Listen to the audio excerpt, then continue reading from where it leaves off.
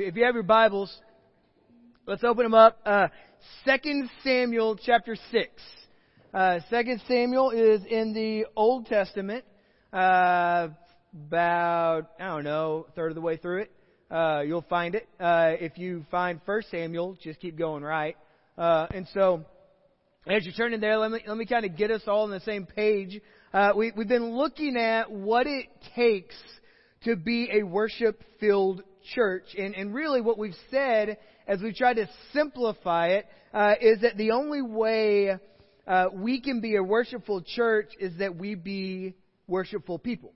That how private worship builds anticipation for public worship. And as we spend intimate time with God during the week, our meeting together to lift high praises and to dive into the Word makes this a much sweeter experience. And we also, in this process, we've tried to narrow down a definition of the word worship, lest we all have our own differing definitions. And so for our time together, we've simply defined worship as our response to what we value most.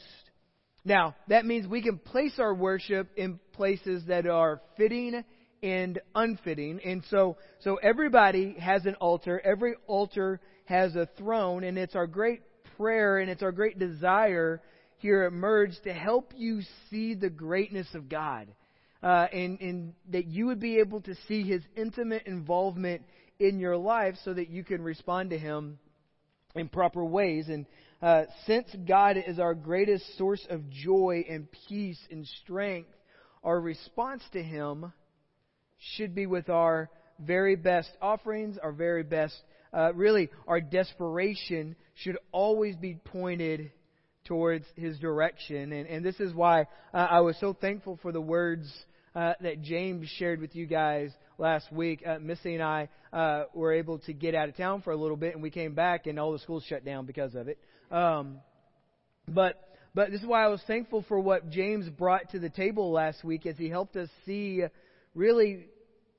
further the extent of what true worship is. So how we respond to God with worship, it's a full contact sport where we respond, as we just sang, with everything. That we would respond to God with all of our soul, all of our mind, all of our strength, all of our heart. That there really is no casual response to God's greatness that is considered proper. And so where I want us to go these next few weeks, as we've tried to lay some groundwork for what worship is, I want us to look these next couple weeks at some circumstances where worship is a proper response. And God willing, these next few weeks will be very helpful for us. For instance, this morning, what I want us to do is I want us to explore when celebration is the response of our hearts when we see and when we feel the greatness of God. And so what I hope is over these next few weeks is that worship, we will see, is always an option on the table regardless of the circumstances of our lives. And so let's pray, and then we'll dive in. Father, we come to you, and we thank you so very much for giving us breath to sing today. And what I pray this morning as we open your word, that it would come to life, that we would be able to see through the response of David how we can bring you our very best celebratory moments. How we can worship you in the highest of highs. We love you. It's in Jesus' name we pray. And everyone said, amen. I don't know if you've read much of the life of King David. I don't know if perhaps your only interaction with him was he's the guy who threw a rock at a giant and then cut off his head. But I love the life of King David because it's rich in adventure and it's rich in trouble. That he's a beautiful picture of a man who's conflicted at times and yet is used by God in incredible ways. That he's described in so many inspiring and almost horrible ways. That it says throughout the Word that he was a warrior, and he was a poet, and he was a leader, and he was a king, and he was an adulterer, and he was a murderer. But through it all, there was a description by God that never changed. God never removed it, no matter the circumstance of David's life. And he comes in from the very beginning and he says, David is a man after my own heart. And so our time this morning in 2 Samuel chapter 6 is going to seem to hit a climax in verse 13. Okay? You can get there then. Alan, do I have verse 13? Did I give you that? All right, let's look it up. Verse 13 simply says this. And when those who bore the ark of the Lord had gone 6 steps, he sacrificed an ox and a fattened animal. Now, one of the key reasons why we don't just pick out one verse for the day is that that's not very inspiring. Though it is, as we will see, to be the climax of something incredibly worship-filled. Okay? So in order for us to fully appreciate verse 13, we need to unpack a little of the history of the nation with the ark and what brought David and Israel to this point. Okay? So the Ark of the Covenant, right, to many of us just made for a good Indiana Jones movie, right? But for the Israelites, it was considered to be their most sacred object. In fact, it was a wooden box encased in gold, and it held a few items in it. Most particularly, I think most famous is the actual 10 Commandments that God gave Moses, and Moses brought down for the nation of Israel. And God was very particular. You can go through this. God was very particular about how Israel was to treat the ark. In fact, he told them that the Levites were to carry it on these sliding poles into these ringlets. By sliding these poles into these ringlets that he instructed them to add. Now, I want you to remember that very important part, because in about 6 hours, when I'm done telling you the story of the Ark of the Covenant, we're going to get to that. It's going to get important for you. All right? So the Ark is held in the tabernacle in a room called the Most Holy of Holies, right? And so as we've been walking through Hebrews, we talk about the high priest. Remember, the high priest goes into this special room to make an offering on behalf of the sins of the nation of Israel. And so this ark is in that room. It became this visible sign of not only the presence, but the power of God. This wasn't an item that you'd find just sitting in a garage sale, and it was much more than just the mascot for God's people. And to appreciate 2 Samuel 6, we have to go back. I'm going to tell you the story that begins in 1 Samuel chapter 4. And in fact, it's where one of the darkest seasons in the Israelites' life begins. This is before Israel had a king. Their first king is Saul, but this is before. And before there was a king, the land was kind of ruled by judges. And so at this particular time, Israel is being led by a judge and a high priest named Eli. And he had 2 sons, Hophni and Phinehas, who was on summer vacation until school came along just to end it. And so, no, not the same ones. That's Phinehas and Ferb, not Hophni and Phinehas, okay? So he has 2 sons, Hophni and Phinehas, and the Scripture describes them simply as wicked men. It says they were evil men, and there was this great warning to Eli about, hey, you need to get your family under control, or else not only is it going to lead you and your family to their demise, but it'll lead the entire nation.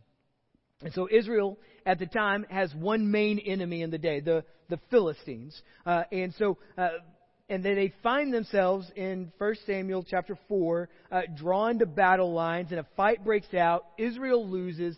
4,000 men die. And as the Israelites went back to their camp, they do exactly what we do when life doesn't turn out the way we expected it. They start to look around and they say, well, why did God allow this? Why did God let this happen to us? And so they respond by doing something really interesting. They acknowledge that God, for some reason, allowed this, but instead of trying to seek why or what they can learn from this defeat, they decide to create their own momentum. And so they take the ark from Shiloh to the battlefield almost as if they were forcing the Lord to do their will. And so they parade the ark to the battle like it was a lucky charm. And the battle ensues, and the Israelites are routed, and something horrible happens. The Philistines say, hey, we're going to take the ark. And so they pick it up, and they take it away. And a runner from the battle makes his way to Shiloh, where Eli is sitting. He's found sitting on a chair by the city gates. And the runner tells Eli three things. He says, the battle is lost, your sons are dead, and the ark is gone. And the news of this causes Eli to fall backwards off of his chair, and he breaks his neck because it says he was old and heavy. No joke. That's what the Bible says about him. Okay? So the news further spreads to Phinehas' wife. Phinehas is pregnant at the time, and the news comes to her that the ark was taken, her father-in-law and her husband are dead, and the news of this causes her to go into labor. Now, as she is dying from giving birth, the nurse looks at her and says, hey, you had a son. To which it says she doesn't respond at all. And eventually she names him. And the name that she gives him is a portrait for the darkness of the day. She gives him the name Ichabod. And the name simply means this: the glory of God has departed. Then the scene fades to black with that announcement. Now, the next scene opens up. God, however, He will not let the enemy even think that they've defeated him. And so the Philistines take the ark. They run the ark into their temple where they worship an idol named Dagon. Okay? And they set them there. They go out. They're like high-fiving, all this stuff. And then they wake up the next morning, go into the temple, and they find that their idol Dagon has fallen before the ark face down. And they say, that's weird. And so they prop him back up. The next day they go into the temple, and not only has Dagon fallen face down, but now his hands and his head have broken off of the statue. And what happens next for them is really for the next 7 months, God just messes with the Philistines.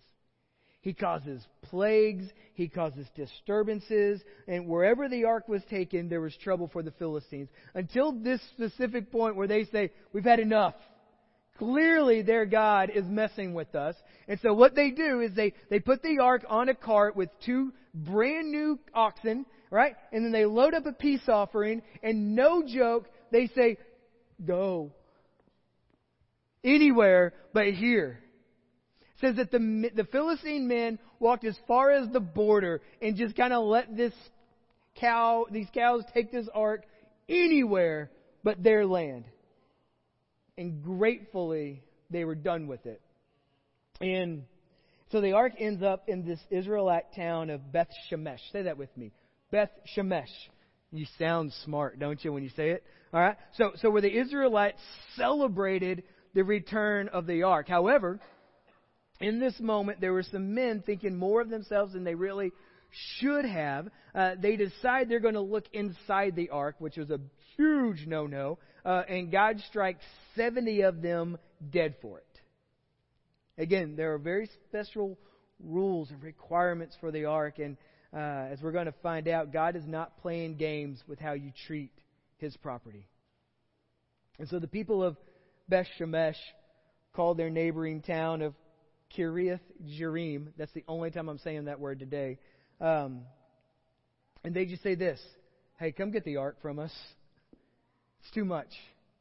It's too much. And so they do, and they set it in the house of a man named Abinadab, whose son Eleazar was consecrated to guard the ark, where it seems to stay through the entire reign of King Saul. It just stays in this guy's house all the way to where we find ourselves this morning in 2 Samuel chapter 6. Alan, you ready to go? We got some verses here. Let's start reading in verse 1. David again gathered all the chosen men of Israel, 30,000.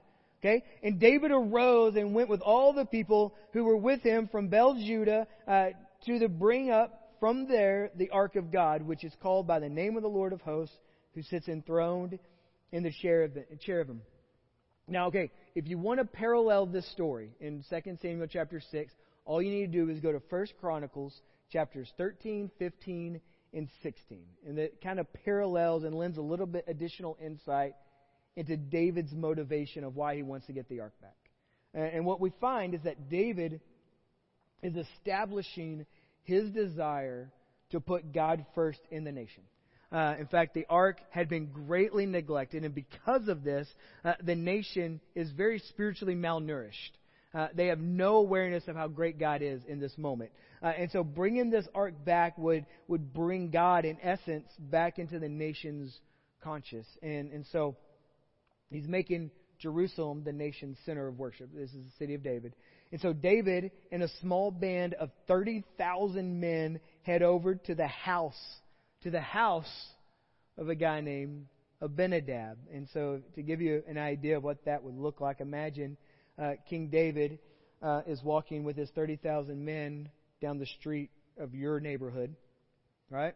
And there's this thunderous roar, and because none of us want to open our front doors, we're all hiding underneath the window, right? And you hear a whole bunch of people, shh, shh, shh, he's about to knock on the door, right? And all of a sudden there's a knock, and then there's a guy, and he's like, hey, I'm Dave, can we get the ark back from you? And so this is where we follow along. Verse 3, and they carried the ark of God on a new cart. Okay, here's what I'd like you, if you're not afraid to underline your Bible. They carried the ark of God on a new cart, underline those words, and brought it out of the house of Abinadab, which was on the hill. And Azle and Ahio, the sons of Abinadab, were driving the new cart with the ark of God, and Ahio went before the ark, and David and all the house of Israel were celebrating before the Lord with songs and lyres and harps and tambourines and castanets. Now you know it's a legit party when someone busts out the castanet, right? And cymbals. And when they came to the threshing floor of Nacon, Uzzah put out his hand to the ark of God and took hold of it, for the oxen stumbled. Now watch what happens in verse 7. And the anger of the Lord was kindled against Uzzah. And God struck him down there because of his error, and he died there beside the ark of God. Now this seems like a very strange thing that just happened, because he seems to be wanting to do a good thing in holding up the ark. The ox stumbles, the ark is going to fall, he puts his hands out there. All of us say, well, I don't know what the problem with that is, except for this. I heard a guy talk about this one time, and I thought it was so astute. That in that moment, Uzzah believed that his sinful hands were less dirty than the ground of the floor. And so in his error, he decides to go against what God says to do. And it makes me think about all the times I've tried to... Well, let's go back here. Like I said before, God has these very important instructions about how the ark is to be carried from place to place. And had David done some of his homework, this could have been very easily avoided. Very easily avoided. Like I said, God has these instructions about how the ark is to be carried, and David, not doing his homework, decides to put the ark on what? Anybody remember? On a what? Cart. There we go. You were like not confident, then you're very confident when I was like, you. Next time, though, when you're wrong, I'm going to be like, you. And you're going to be, I'm like, you're wrong. But they put the ark on this cart because, I mean, after all, wouldn't that be faster? Right? And though it may be faster, it was not the way God instructed. And that causes me to think through my life of how many times I try to take shortcuts in my life only to realize that there are reasons why God tells us to not cut corners, especially when it comes to our relationship with Him, that He's more concerned with how we get to our destination rather than how fast we get to our destination. Always. So the details matter to God, and David avoiding them sadly cost Uzzah his life. And I think coming close to God's will is not the same as doing God's will. That we have to come to grips with the facts that there are reasons He tells us to do things certain ways. There's a reason why He tells us how to handle certain appetites, how to handle our finances, our relationships, depending on His provision, growing in patience, not living in fear, being active in the adventures of His side. There's a reason He says, I want us to walk together in that. He never says, I want us to sprint through this. Verse 8. And David was angry because the Lord had broken out against Azle, and that place is called Perez Uzzah to this day. And David was afraid of the Lord that day, and he said, how can the ark of the Lord come to me? And so David was not willing to take the ark of the Lord into the city of David, but David took it aside to the house of Obed-Edom, the Gittite. And the ark of the Lord remained in the house of Obed-Edom, the Gittite, 3 months. And the Lord blessed Obed-Edom and all his household. Now, let's just think for a moment. How would you like to be Obed here? That somebody walks up and they say, hey, we want you to take this ark. Don't touch it. You won't like what happens when you touch it. And they bring it in to the barn, and they all slowly creep out as if it's a bomb, right? And as soon as they get out the door, they're gone. Like, we don't want to deal with this any longer. And you look at it, and it's like that creepy part in the movie when silence is the scariest thing in your whole life. And it stays there. And what we find out is it doesn't blow up. A monster doesn't crawl out of it. And for 3 months, we read that Obed-Edom's house is just incredibly blessed. Coincidence? I think not. Verse 12.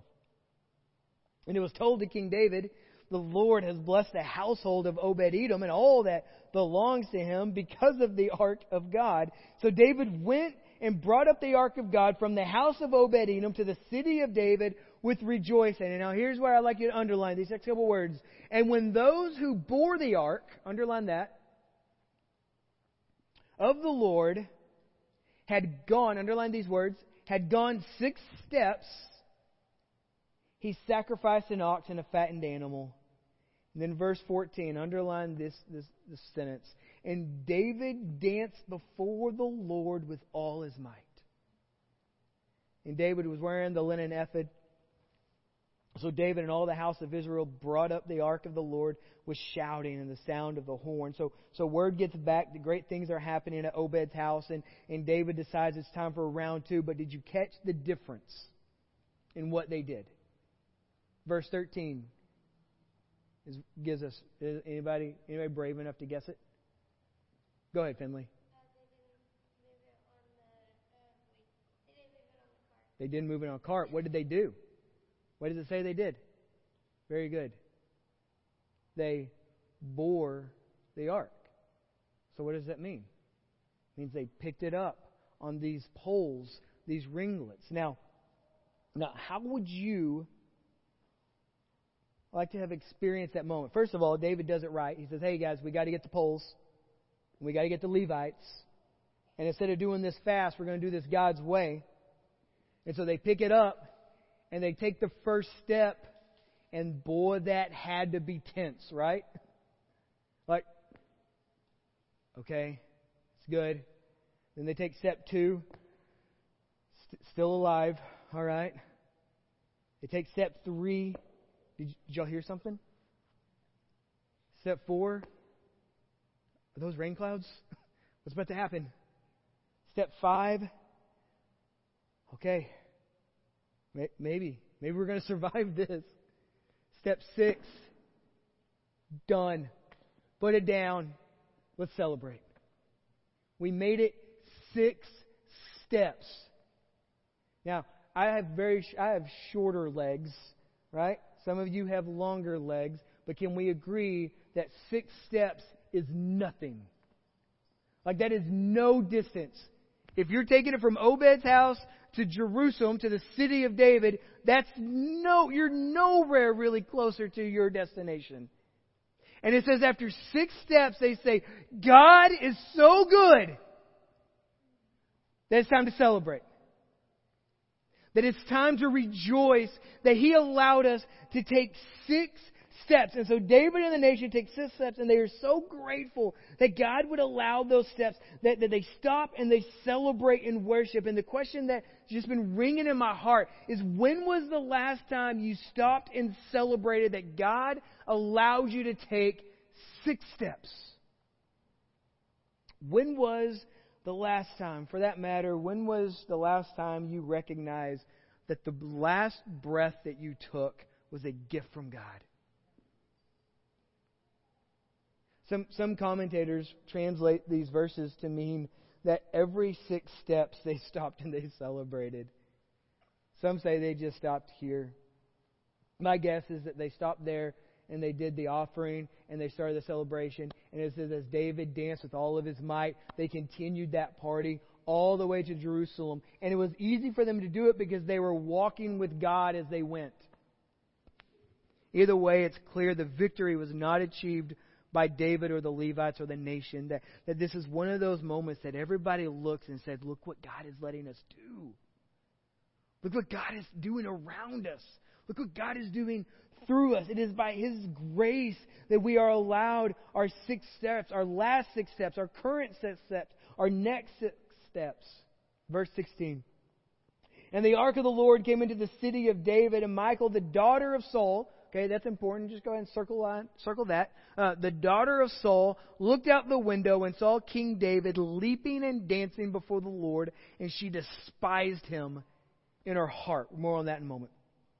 Verse 17, and they brought the ark of the Lord, and they set it in its place inside the tent that David had pitched for it. And David offered burnt offerings and peace offerings before the Lord. And when David had finished offering the burnt offerings and the peace offerings, he blessed the people in the name of the Lord of hosts and distributed among all the people, the whole multitude of Israel, both men and women, a cake of bread, a portion of meat, and a cake of raisins to each one.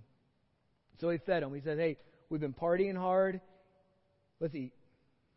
And it says they each departed to his own house. It's a holy party. And my prayer is that we would be able to see this in very real ways.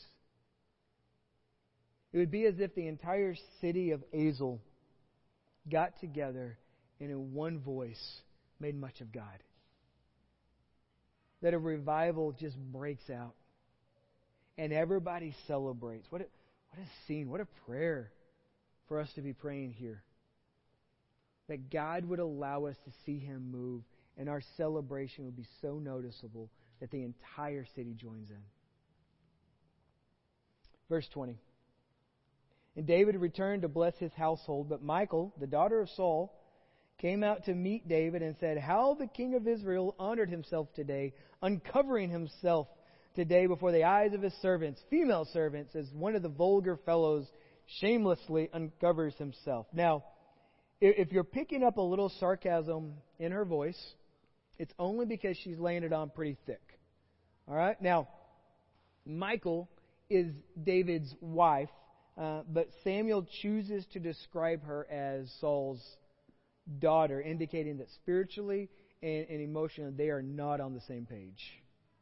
That they are not. And so David walks in, says, honey, I'm home. And then he gets a very sarcastic, mean-spirited welcome. But here's what I want you to see. I want you to pay attention to where David's heart and his mind is in this moment. Verse 21. And David said to Michal, and you can underline these words, it was before the Lord who chose me above your father and above all his house to appoint me as prince over Israel to the people of the Lord. Then he says this, and I will celebrate before the Lord. I will celebrate. I will make myself yet more contemptible. When I was learning this scene, when I was reading the NIV translation, and I love the word that they use there. He says, I will become even more undignified than this. I will be abased in your eyes, but the female servants of whom you have spoken, by them I shall be held in honor. And Michal, the daughter of Saul, had no children to the day of her death. And that's all we're reading today, because that seems like a really fun place to end, right? And here's what I love. I love David's response because he understands what so many of us refuse to see when it comes to life with God. He is so excited about what God has allowed that he doesn't care at all what other people think. At all. He says, I will worship because it's not about you, it's about Him.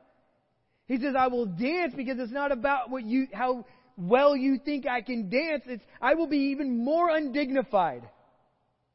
I will break it out, and it will be embarrassing to everybody that sees me. But I know in my heart of hearts, it's between me and celebrating what God has done in my life. And I don't care what the rest of the world thinks about it. And what David is experiencing is freedom in almost every sense of the word. He had walked according to God's leading, and he's experiencing the joy that comes in not turning to the left or to the right. He says, my heart is His. It's a mountain worth climbing because true freedom is found under the authority of God, since all other illusions of freedom are actually traps that lead to sin and death. And we spend far too much time concerned about what other people will think about us. And we spend far too little time thinking about how God would view our response to Him. So let me very quickly, okay? I'm not joking, very quickly, give you 3 things to consider here. As we talk about celebration as a response to worship. Number 1, celebration is a response of a heart happy in God for what He has done, what He is doing, and what He will do. Celebration is a response of a heart happy in God for what He has done, what He is doing, what He will do. And so the question I just want to linger here is, are you happy in God? And if not, then that's something worth exploring. And if you are, then where is our celebration? I'm not saying you don't have it. I'm just asking, where is it? Number 2, when the matter is between you and God, this is what David's teaching us. When the matter is between you and God, all that matters is you and God. So the question that I'd like to leave us lingering here is, do you put too much stock in what those around you will think?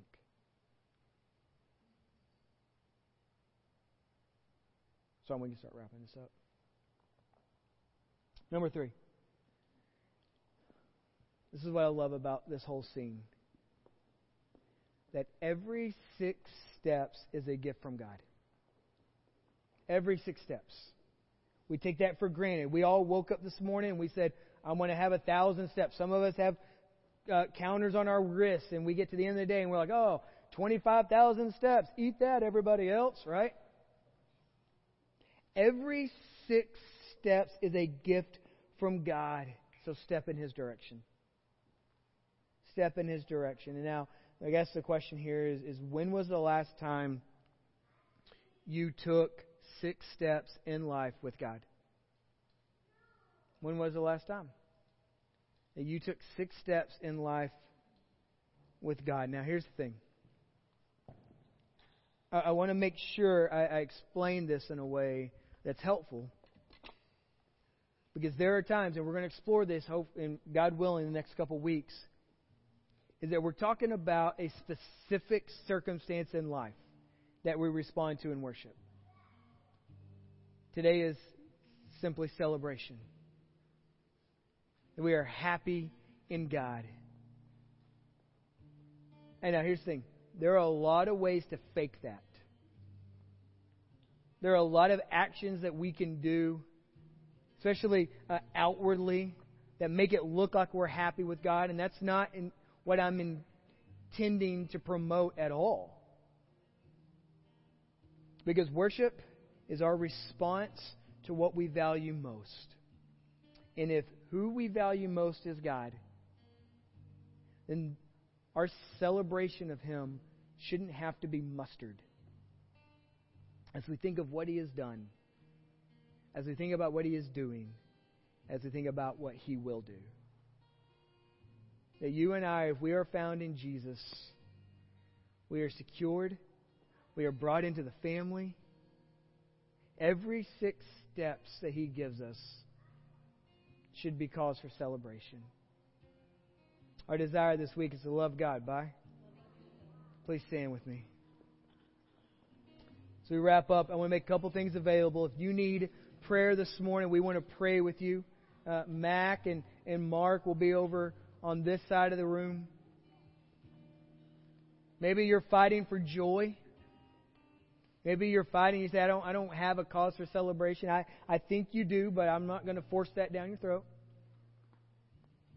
Maybe you just need prayer this morning. Maybe you've never asked Jesus into your heart, and today's your day. I love you guys. Let's pray. Father, we come to you and we thank you that you love us, that you care for us, that you walk with us. What we pray is that you would take us this week into just identifying those 6 steps that you were taking at a time with you. That we'd be able to celebrate what you were doing around us and through us and in us. That we would have eyes this week to see as some of us are laying low at the house. That we'd be able to see your goodness. That we'd be able to redeem what we would consider wasted time by spending it with you. We love you. It's in Jesus' name. Amen.